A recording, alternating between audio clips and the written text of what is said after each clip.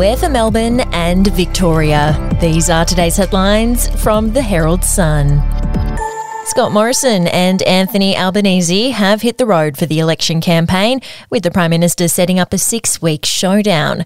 Firing the starting pistol for a May 21 election, Mr Morrison has promised to serve a full 3-year term if re-elected, while the Labor leader channelled Gough Whitlam to kickstart his campaign, declaring that his team would be the most experienced incoming Labor government in history. The Australian Electoral Commission expects a record number of Australians to vote early, with applications now available for postal votes and hundreds of early voting centres opening on May 9.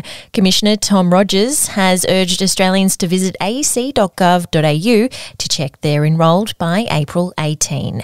And to stay across the story, you can with a subscription at heraldsun.com.au or download the app. A record Melbourne crowd has added a touch of history to the coronation of a new Australian Grand Prix king.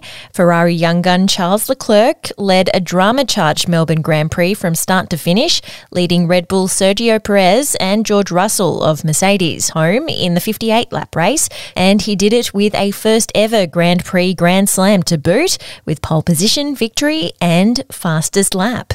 We'll be back after this. News doesn't have to be boring. The Brits have given Prince Harry a new nickname after yet another tell-all interview. Oh God, is it the Ginger Whinger? Let the team at news.com.au get you up to speed each day with their podcast, From the Newsroom. A couple were busted joining the Mile High Club. Well, I guess they can't fly Virgin anymore. Politics, sport, red carpets, royals. Get all the goss in just a few minutes. Follow From the Newsroom wherever you get your podcast from. Victorian Transport Infrastructure Minister Jacinta Allen will meet her federal counterpart Barnaby Joyce today to open the $320 million Echuca-Moama Bridge. In a sign of how the relationship between the state and federal governments on infrastructure has broken down, the Herald Sun can reveal Ms Allen has barely spoken to the Deputy Prime Minister in almost 10 months. She's instead attacked the coalition for dudding Victoria on road and rail funding, including in last month's budget. Mr Joyce declined to say why he'd not met with Ms Allen and instead referred questions from the Herald Sun to Urban Infrastructure Minister Paul Fletcher.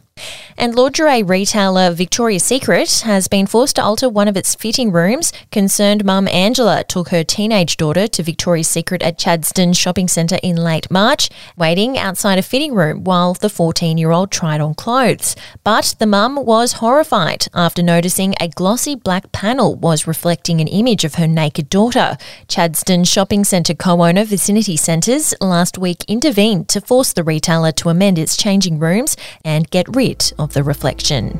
That's your headlines. For breaking news and updates throughout the day, take out a subscription at heraldsun.com.au and we'll be back tomorrow with another update.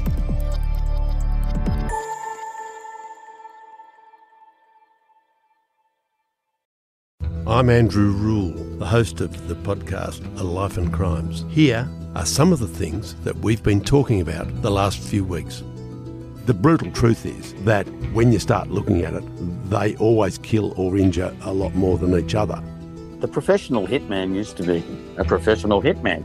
Evil strikes in all forms, but particularly as stupidity. Life and Crimes is available wherever you get your podcasts.